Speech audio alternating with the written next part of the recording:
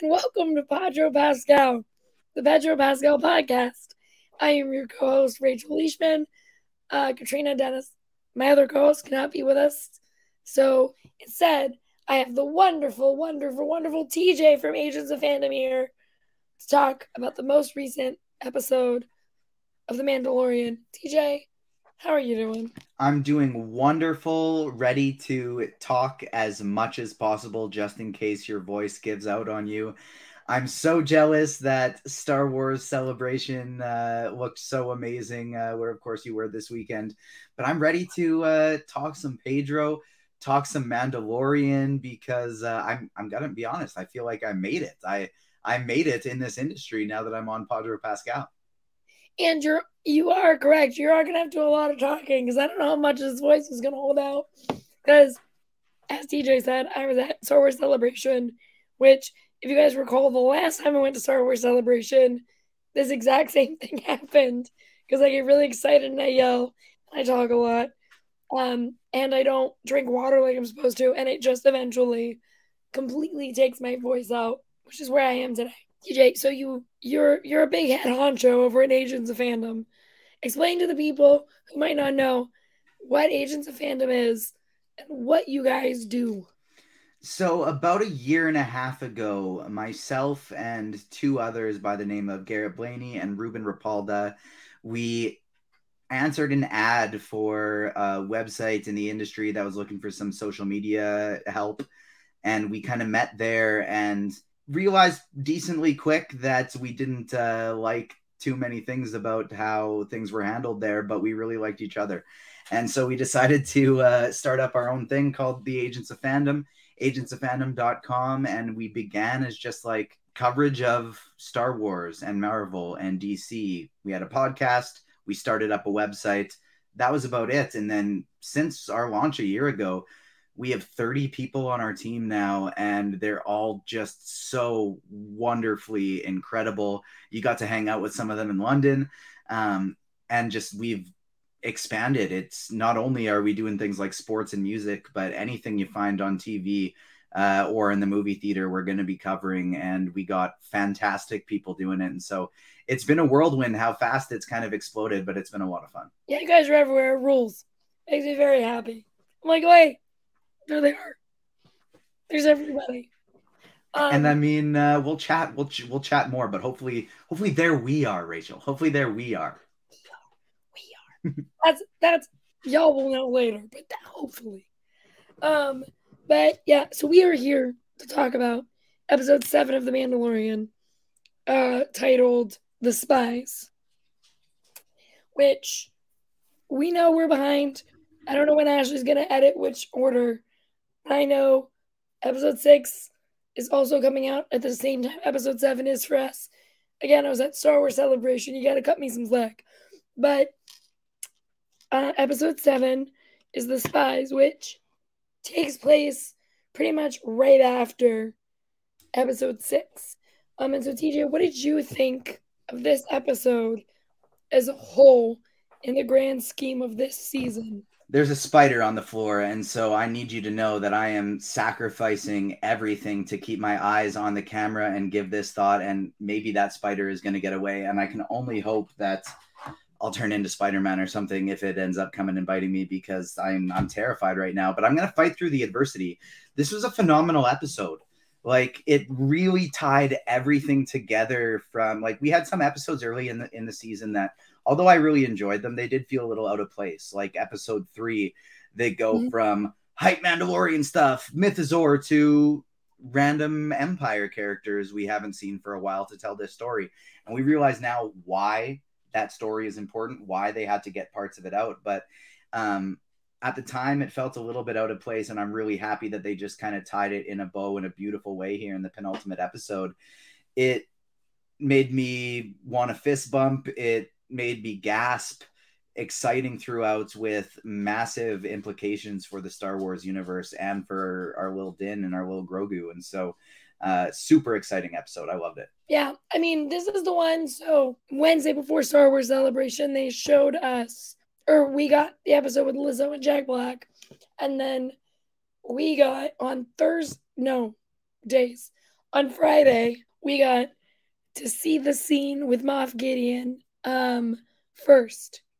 And then on that evening, they said, "Oh, wait till you're done, TJ." TJ killed it. I got him. He's gone. Um, but on Wednesday we had the Jack Black episode of last week. On Friday during the panel, we saw that Moff Gideon scene from the first part of this episode.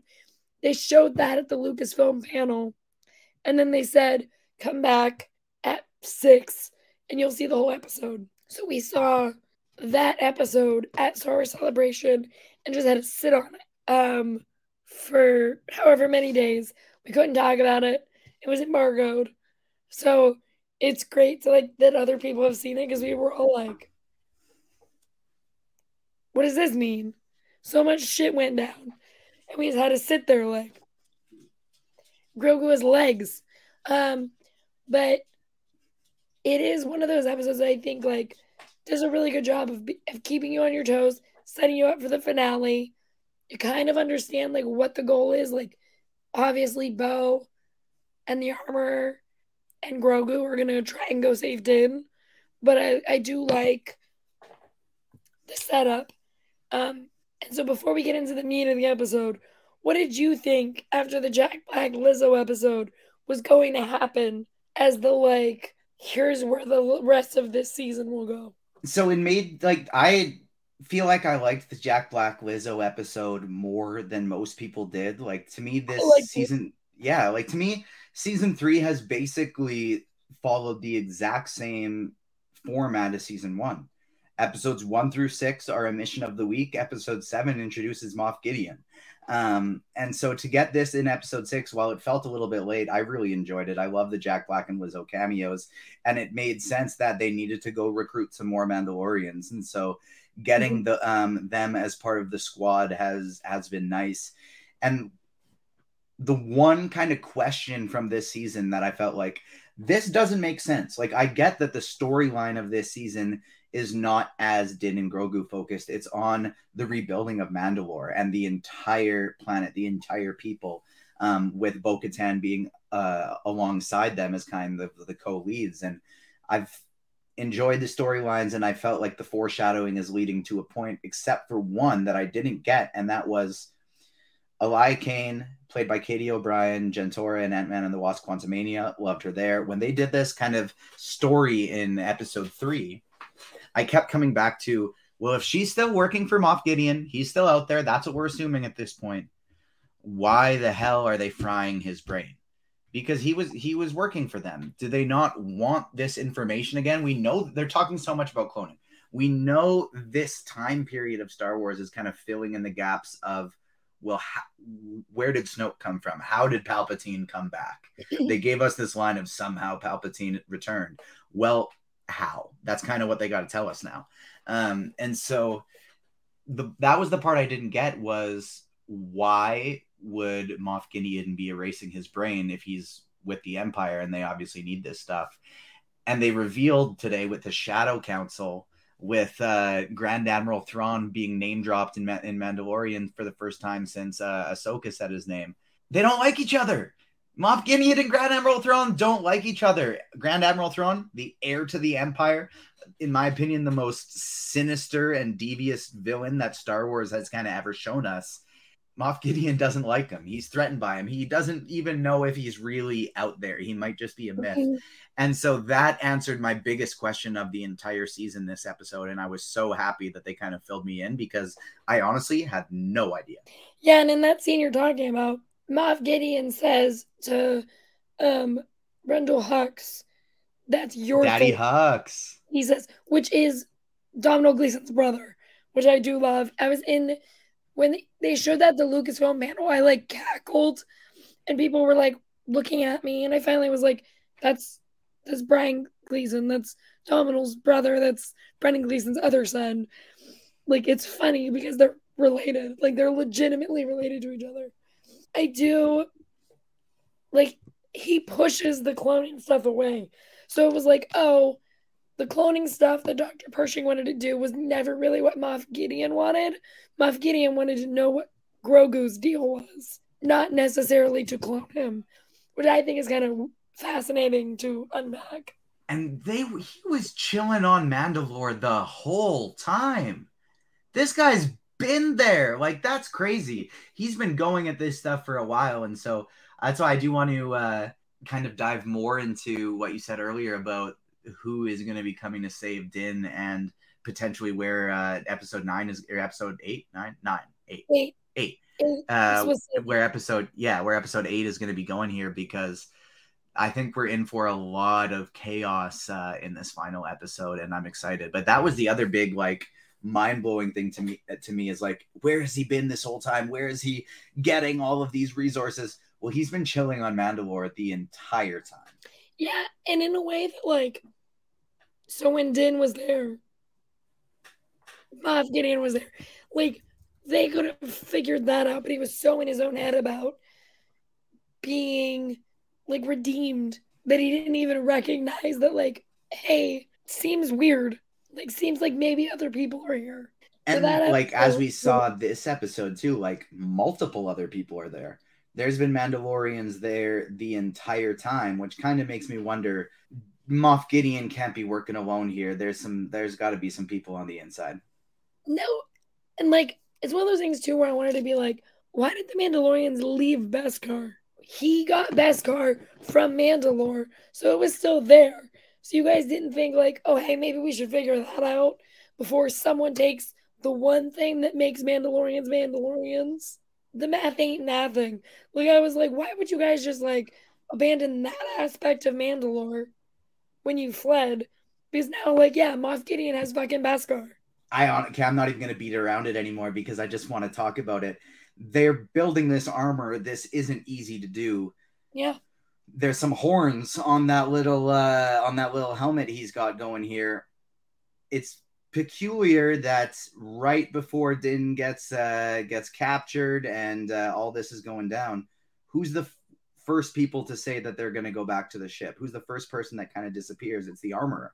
Is this not a change of heart and her just being like, ooh, Bo-Katan, I like you now, you're a good leader? Is this just the armorer setting up Bo-Katan, Din, and that entire group of Mandalorians, setting them up and gifting them to Moff Gideon? Maybe. I think yeah, it is interesting. Like she was like, "Oh, I'll go." You were one of the first to like volunteer. So like it's just weird. So like to backtrack a little. So obviously we have that first scene. Moff Gideon's doing this cool little it starts with Elliot Kane walking through Coruscant, gets a transmission from Moff Gideon. She's explaining to Moff Gideon what happened on Navarro. She's like, Empire didn't help, the Mandalorians did. And Moff Gideon's pissed about it. So he's walking down this hallway, which is, it's so cool because it's so Empire, but also like, just like a cool Star Wars shot that he's walking down and the red things are dropping as he's walking. It was just very cool to see. And he walks into this council. They're all talking. He insults Hux. He's like pissed because Thrawn's not there. And he's like, oh, well, like, where's Thrawn? You keep bringing him up. And Thrawn's homie is like, but we're keeping him in hiding. But they keep saying his name. That's what I don't get. Is they're like, we don't want people to know. I'm like, but you've said his name 100 fucking times. And Moff Gideon says to you, I've heard rumors from all around the galaxy, never about Thrawn. That should have been enough when he's like, I've never heard Thrawn's name, and all you do is fucking say his name. So clearly, it's not getting out from here because someone would have turned around and said, oh, Thrawn's back. Which I think is very funny. I do like that. The Moff Gideon's like, you're full of bullshit. Well, what I love about it too is that, like, one person's out there looking for him. One person said his name with Ahsoka searching for him. But what I do find so interesting too is, obviously, now that we know, I saw a tweet about this today. I apologize to the person who posted it because I don't remember who it was, but somebody was just saying, like, what if Thrawn doesn't even like know who Moff Gideon is? Like, what if he's just like, or knows who he is, but is just like, irrelevant to him. Like, this is just a pawn in Thrawn's game, and Moff Gideon's like, it's me versus him. One of us is gonna be like the guy who leads the Empire. And Thrawn's like, who? You're who? Sorry, you did what to Mandalorian culture? And just like wipe him off the board. That would be so wild if it's not the Mandalorians and Grogu who end up saving Din. It's Thrawn who just like beats the shit out of Moff Gideon's forces. I mean, it'd be a cool way of bringing the character in prior to Ahsoka too, to like have him be there just making fun of Moff Gideon for how he views him, which fits with Moff Gideon's character too, because he's like, I'm important. Are you? You're nowhere in the future. None of us have seen Moff Gideon. So it's like, what happens to you? That is like that first section. And then it goes into Din and, this is why I love The Mandalorian. Din and Bo land on Navarro. They drop off all of the new Mandalorians. And then you can already tell that they're kind of like, I don't think this is going to work. Like, it is instantaneous. They get a home. They're part of their home. And then they're like, Kitty. Shadow's here. Shadow. Benji, come here. Benji's not moving. Benji's at the end of my bed. It is very funny that the Mandalorians have a home finally, but it's not good enough. Like, there's stuff that happens in between, and we'll get to that. But I do love that they land back on Navarro. They bring everyone to Navarro, and it lasts for 2.5 seconds. They're just like, never mind, we're good. This place is great to meet and talk about that we're never going to stay here. It's so stupid. Like, it's truly like, why? Why would you try that when you could instead just stay on Navarro and have a job? Yeah, exactly. Like, so it's a lot of convenience that kind of leads me to somebody's got to be a mole, because it takes us back to, with like obviously the two other like big aspects of the episode is the end, what happens to Din, but of course what Grogu's change in scenery for the episode. But that's kind of what's crazy is like when Moff Gideon strikes down Din and like rips them all apart. Like, obviously, yes, he could see there that the Darksaber isn't on him, but how does he know that Bo-Katan specifically is the one with the Darksaber at this point? That would be information that he wouldn't have come across. And so maybe that's just a great assumption on his parts, but you kind of feel like he's got somebody on the inside, and that was kind of one of the ways that he accidentally let it slip. And so going back to Mandalore so quick, that could be kind of partially escalated from somebody on the inside being like, yes, let's go to Moff Gideon so he can take all this side of Mandalorian culture that I don't like right out. It's just one of those things where I'm like, oh, it's weird. It's so quick that I think you're right. Like, there has to be something going on because it's so fast when they get back to Navarro that it doesn't make any sense for them to otherwise leave. But before they leave, now TJ has another animal. This is Obi-Wan. He always loves coming in for Star Wars talk. Hey, Obi-Wan, welcome. You have to pick a stash of the week. Before they leave Navarro, Grief Karga is like, hey, I have something for you, Din. Follow me. And they go upstairs to Grief Karga's office, where this man has decided to give Grogu an absolutely insane gift. So it starts with Grogu sitting on this table. He's like, why am I here? And then he learns as he terrorizes a fucking Anzellan. Bad baby. Yeah, I feel bad for the Anzellans. Because I love that they just call him Bad Baby. They're just constantly in fear. So what Grief Karga did was make IG-11 basically a car. IG-11 is Grogu's car now, where he walks around Navarro stealing some shit, destroying fruit, and then just walks around in IG-11 and uses the yes and no buttons to torment Din Djarin. Yes, no. No. I like it. I think it's very funny. I do think it's impractical because there are moments when Grogu is behind everybody else and Din goes, okay, you're going to have to keep up. And it's like, how? How do you expect him to keep up? Press the run button. But yeah, like, what do you think? IG-11's gonna be like, whoosh, and just like go fly. It's crazy. This is funny too because there was somebody in the Agents of Fandom group chat the other day that wasn't as familiar with Star Wars as a few others. So at that they asked the question, are droids like alive in the Star Wars universe? And it was hilarious because myself and somebody else on the team, and we've gone back and forth about this so much that I'm not even going to name drop them because they're amazing and I don't want them to think I'm calling them out.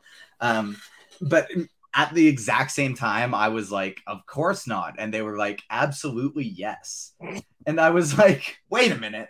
And like the thing I essentially brought it down to was, well, can droids use the Force? Does the Force exist within droids? Well, no. Well, the Force exists within every living being. The Force exists within every living being, and so if it's not in droids, they're not alive. And I feel like at least Dave Filoni and Jon Favreau must agree with me here because Grogu's running around in a hollowed out IG-11. It is now IG-12. And he's just running around, hammering his yeses in his nose, swatting Din's hand away. Like, whether or not you kind of like the writing choices of like, man, why can't Grogu just power up on his own? Why can't he just start talking and run around? Why can't he do more? This was hilarious. I don't care. This was absolutely hilarious. I've never laughed so hard. I've awed and giggled and chuckled at Grogu a billion times, but that was the hardest I've ever laughed at anything he's done in 3 seasons of The Mandalorian. It was genuinely one of the funniest things ever. Like when Din goes, okay, get out, and he's just like, no. And then it just turns into him going, yes, yes, yes, yes, yes, when they're walking down the street. I was just like, he's lost his damn mind. Grogu was like, I'm gonna do what I wanna do. And like, then this isn't working for me. Yeah, he's like, no, hate it. But it also like gives us a cute little insight into their relationship where Din's just like, this isn't working. And Grogu's like, yeah, it is, bye. And just like running down the street.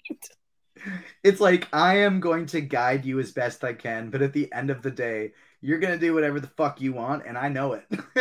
Yep. And I love it so much. It does lead to, that's what Grogu is like rocking when they go to Mandalore.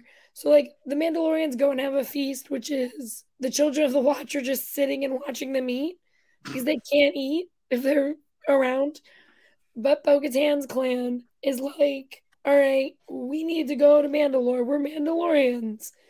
And they all agree. And so then it becomes like a, who will go with me, Bo-Katan, to Mandalore in the first like group. And Din volunteers himself and Grogu, who stands up on a rock to be like, yes, I'm going to go. But he was sitting down and he stands up to like nod, which I think is the funniest shit I've ever seen because he's just like, yes, I'll go. It's this big. It's the tiniest thing I've ever seen. The voyage did bring me one of my favorite moments of the episode, though, when Paz Vizsla and Axe Woves, they're playing their chess game, and we've all had that moment before with somebody where they don't come from the same city as you or something, and you're playing a game like a game of cards, or you're playing beer pong or something like that, and they just like throw out a rule, and you're like, what the fuck? Absolutely not. Why would you get 3 cups because you almost missed and got lucky and it bounced in this cup? Get out of here. You don't know how to play beer pong. We've had like that moment before with somebody in some kind of game. And so that was funny seeing them go at it. But when they really started going at it and they start fighting each other and Bo-Katan like decides like, I can't step in. What am I going to do? And Grogu separates them. He's like, enough. Bitch, we're supposed to be together. Like, we're leaving this behind. He says, no. I loved it so much. No. So what happens is they all leave Navarro. They fly. Grogu's flying with the ladies. And all the Mandalorians drop down. They're like, what's going on? And they see a pirate ship coming towards them. Which is like Mandalorians who never left. And they were like, oh, Bo-Katan, we knew you wouldn't leave us. And so they all get on this ship together, which is when Paz Vizsla and Axe Wolves have this like brawl over a fucking game. And then Paz Vizsla has this like knife that's like toxic masculinity at its yeah, it's finest. crazy. Obviously the fight ends with Grogu. And then as they are going to leave, or like they're going to like the next thing, they start getting attacked by like not really Mandalorians. Because I think it's Bo-Katan who was like, those aren't me, like, who are these Mandalorians? Or something. Like someone realizes that those are not allies, those are not Mandalorians that they know. And so they all run into this cave. Because listen, I love the Mandalorians, but they are the dumbest individuals I have ever met in my entire life. Like they're so stupid. They're like, oh, we have to hide. Let's go into this cave. That's what I love is like every time somebody like brings up an argument where it's like, why do you guys live here? It's so dangerous. Why would you do this? It's so stupid. There's precedent. There's precedent about of them being dumb. And so you just have to go with it because they are brawn, not brains, most of the time. Satine's not there. Bo-Katan is here being the brains of this operation. We bring this back to the Clone Wars. She was not the brains. She was the brawn. She was the muscle. She hit first and asked questions later. And now she's the one trying to be like, can we all be level-headed here? Can we all just be calm and think things through?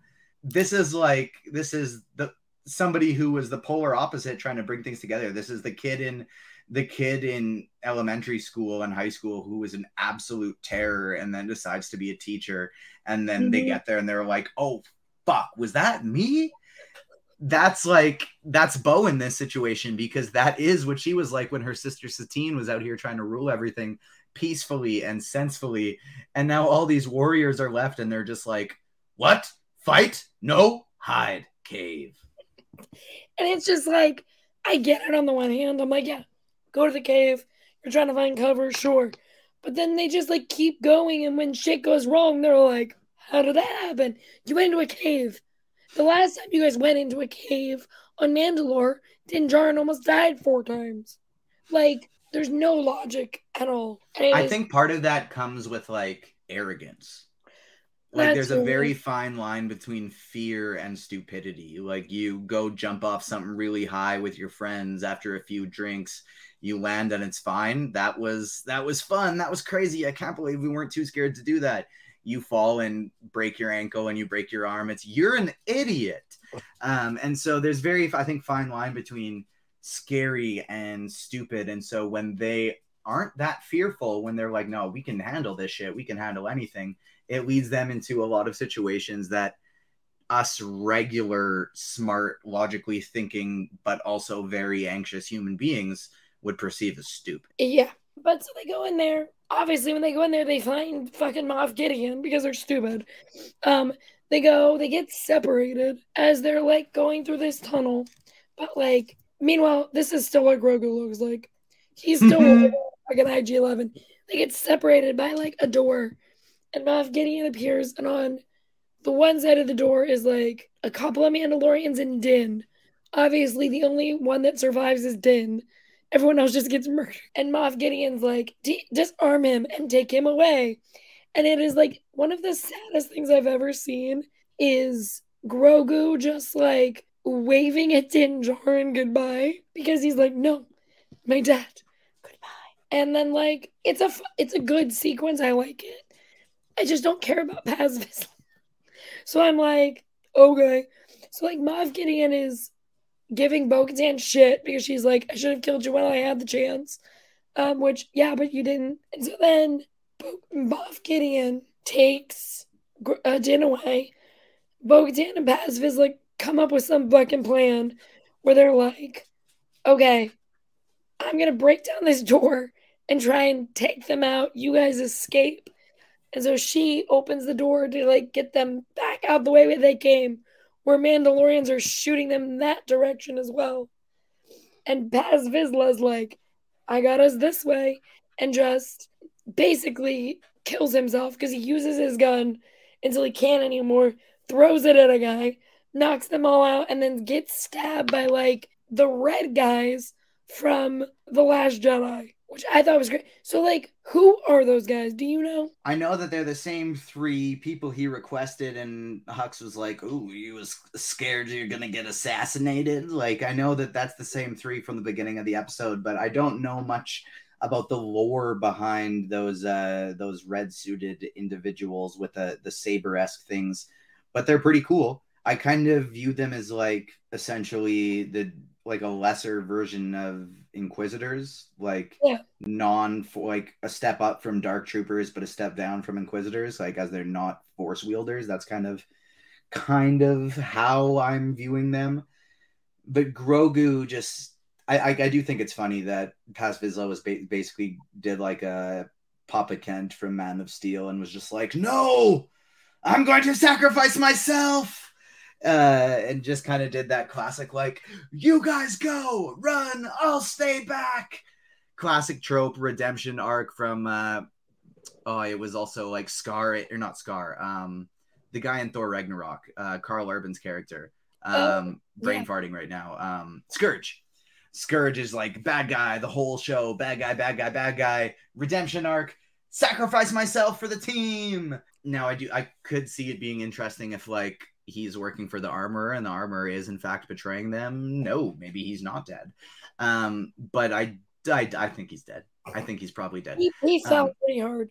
Yeah, I think he's pretty dead. But like seeing Grogu so sad with like Din being struck down, it was heartbreaking, but it also made me really want like a Dragon Ball Z moment where it's like Gohan's like, "Oh no, my dad died." Ah! And my hair turns yellow and I beat the shit out of everybody. Like I kind of want that from Grogu in this last episode of like, "Oh, you're going to take my dad? You're going to take my dad?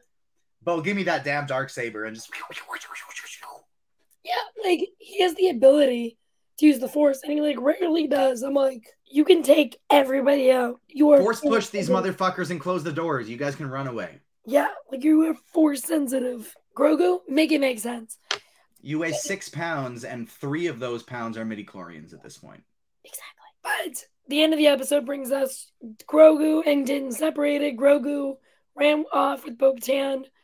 Paz Vizsla dies, and we're left just kind of in the aftermath at the end of the episode. We don't know what's gonna happen for the finale. TJ, what do you hope happens after this episode? The biggest hope is that Pedro Pascal didn't decide that he was done with this character and that he's still alive after this episode.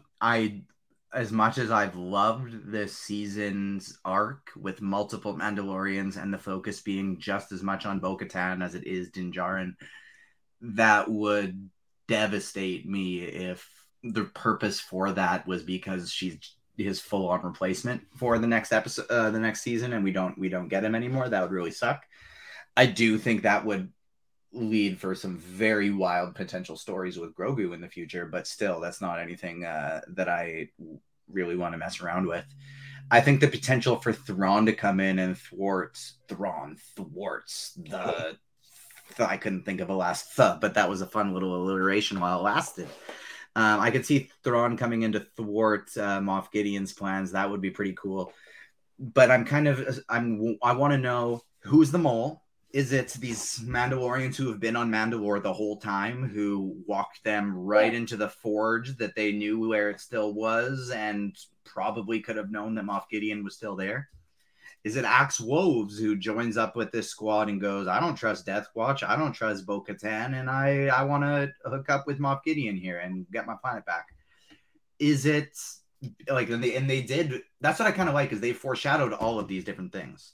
Oh, we will lead you right to the forge, and Moff Gideon's there. Oh, these Mandalorians are honorable, but as they state in the first scene that we meet them, they can be bought for the right price. The children of the Watch. They are the children of Death Watch, a cult, an extremist group in the Mandalorians who caused the purge of Mandalore. It was their fault for teaming up with Darth Maul that this all happened in the first place, who Bo-Katan was, of course, once a part of, the leader of. And then you see on Moff Gideon and these Dark Troopers helmets, the little spikes similar to the armorers, her bouncing away early. So one of those three options are the mole. I'm very interested to find out which one it is. And then the other thing I'm curious to know is who's coming in. If the day is in fact going to be saved and it's not going to be this catastrophe of something bad happening to Din Djarin, who's coming into to save the day? Is Grogu going to have a power up? Are Boba Fett and Fennec Shand going to come back? It wouldn't be outside of the plot and outside of it wouldn't be out of the realm and completely out of nowhere if Ahsoka shows up. Ahsoka's hunting Thrawn. Ahsoka interacted with them in the Book of Boba Fett. If Grogu uses the Force and manages to reach out to Ahsoka or Luke, that I would prefer Ahsoka to Luke, just so they don't do the same, like, let's bring Luke in for the finale of this season 2, just so we can save the day. But if they bring in Ahsoka and use that to set up her series, I'd be good with that too. So is it going to be a Grogu power up? Is it going to be the Mandalorians? Does Thrawn come in and say, screw you, Gideon? That, as well as who the mole is, are the two biggest things I'm interested in. I'd like a nice wrap up of the story and something to set up Ahsoka, but as long as Din Djarin is alive and they don't take any huge left turns that are like, we couldn't possibly have seen this coming, then I'm probably going to be happy. I like everything I think about this season. I'm like, I don't even know what I think would happen, if that makes sense. Like, everything has kept me on my toes, where I'm like, oh, I guess I didn't even think about Moff Gideon coming back in this way, or like having his counsel or any of that. So I'm like, I hope Pedro Pascal still has a paycheck. I want Din Djarin to stay alive, but other than that, I don't really have any like theories for what's gonna happen in the finale. That's the thing, is like, I would, the Rebels fan in me, which is just going crazy right now with all the goods that we got at Star Wars Celebration. And I mean, like, I'll tilt my camera here. Obviously, you see all the Grogu goods behind me, but like, you can see my nice Ahsoka figure here as well, and all my other favorites that we got cooking. I would love if Ahsoka shows up, and then at the end of the episode, she's talking about Catan, and she's like, "So, where can I find Sabine?" Like, something like that would just, like, that would make me so happy.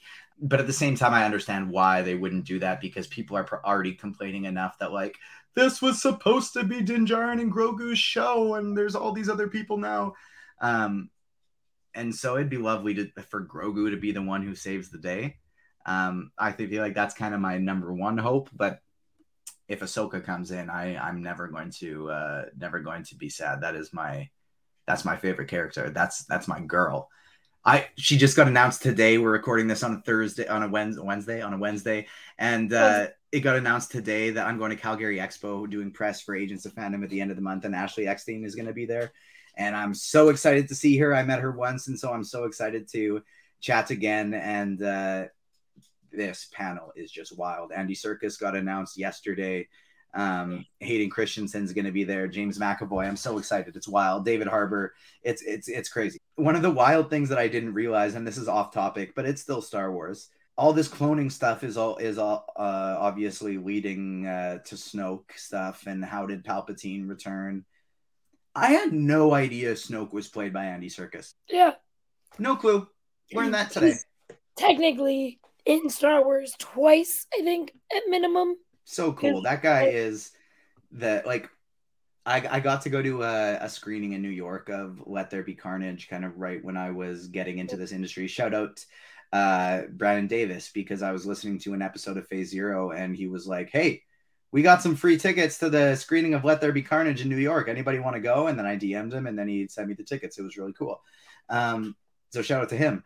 But when I was there, Andy Serkis is taking fan questions, and he was like, "All right, who's got questions?" And I got picked, and I was like hyped. I got this question prepared. I was like, DC Universe, Marvel Universe with two different characters, Planet of the Apes, Lord of the Rings. Like, what draws you to this type of storytelling, this fantasy, this extraterrestrial types of storytelling? And what came out of my mouth was, who would win in a fight, Venom or Ulysses Claw? And he was just like, Claw.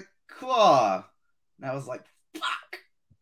What? Why did I just say that? Like, I was like, I got a battle. Fuck, I battled. Yeah, exactly. It was bad. But yeah, back to the Mandalorian. Episode 7 I loved, and episode 8, there's a lot of, I feel like, in both of those realms in terms of who saves Din Djarin and who was the mole. I think each has kind of like 3 possibilities, and I'm really excited to see which one plays out. Yeah, same. I think episode 8 is going to be really interesting, and I'm very excited to kind of see where it wraps when we get there. With this though, guys, that is a wrap on episode 7, which means I have to hold on. That means I have to sing. So hold on, everyone, be prepared. Stash, stash, stash, stash, stash, stash, stash, stash, stash, Stash. No wait, you're doing the wrong theme. You're doing you were doing men. I didn't even know what I was doing, but I apologize. I tried to help and I butchered it. No, you're right. The theme is Roxy from Chicago. So it goes stash, stash, stash, stash, stash, stash, stash, stash, stash, stash, stash, stash. Stash on everybody's lips is gonna be Pedro's. I got there. You crushed it. But I got there. You crushed it. I will go first so you can see kind of how stash of the week goes. My stash pick of the week comes from the Esquire interview that Pedro Pascal did, where he's laying on a couch with a dog. It's a beautiful shot. There's a dog in it, and it's just genuinely a great photo shoot. It was really hard to pick a good pick, and yet I did it. This picture rules. I love this dog so much. He's so old, and yeah, great stash, great vibe. So TJ, for you, you picked a great one. You picked a meme, as it were. You picked this shot from Unbearable Weight of Massive Talent. Tell the viewers why. So this is some backstory for everyone. This is a very important movie in my life because it really it opened my eyes. You know, I've always been a fan of Pedro Pascal's work. He's a handsome man. He's an incredible talent. But I didn't quite understand the obsession. You know, Agents of Fandom's own Layla, she is probably Pedro Pascal's #1 fan if it isn't Rachel. And so obviously you know this as well, Rachel. Like there's a charisma, something that just makes you adore this man. And I finally understood it in The Unbearable Weight of Massive Talent. The way he was looking at Nick Cage is the way I was looking at him throughout this movie. Not only did I just think he was the cutest human being on the planet, but it also made my wife and I decide that, you know, we got two dogs, we got a cat, Sonic, Shadow, and Obi-Wan. I'm cat sitting right now. Oz, my sister-in-law and their partner's cat right now. So there's a lot of animals in the house, but we still decided, you know, we need another cat. You know why? Because we need a cat named Javi. We need a cat named Javi. And we're now considering adding another cat to the household just so that we could have a little Javi. Good. Listen, I love that because I love The Unbearable Weight of Massive Talent for multiple reasons. One being I love Nick Cage. The other being I love Pedro Pascal. So I concur. Get you a cat name out. For a number of reasons. The main character and the next main character. Yep, that's all you need. Paddington 2. Guys, that was episode 7 of The Mandalorian. TJ, tell the people where they can find you. So you can find me on all the socials, TJ_Zwarich5, ZWARYCH5. I'm going to be honest with you. You don't need to follow me. I'm boring. All I do is repost the Agents of Fandom. Follow the Agents of Fandom. We're doing so much incredible stuff right now, from the TV industry, film industry, gaming, diving into sports and music now. But we got multiple podcasts on the podcast network, including the Agents of Fandom podcast hosted by myself and Garrett, who Rachel has been on a few times. We got Fandom Academy hosted by Layla, CJ, and Jaden. Listen 3000, Ticket to Reality, where we talk about reality TV. the critics breaking down all the new blockbuster movies and all these great stuff that's available wherever you get your podcast. So make sure you check that out. And the Agents of Fandom are on all the socials at Agents of Fandom, except for Twitter. It's at Agents Fandom, and then it's agentsoffandom.com. And yeah, check us out. We've been building quick. We're trying to do things the right way and not just be a clickbait site. And so we use inspirations like the Mary Sue and like our friends at comicbook.com as kind of our people we aspire to be like. And so it's been a wild journey so far. We're growing really quick, and make sure to check it out. Make sure to check it out. I love them over there. I'm Rachel Leishman. You can follow me at Rachel Leishman on Twitter, at Rachel_Leishman on Instagram. Read my work on the Mary Sue and Collider. You can follow the podcast at Podro Pascal everywhere. Like, rate, review, subscribe, tweet at us, tell us what you want to see. And until next time, bye-bye.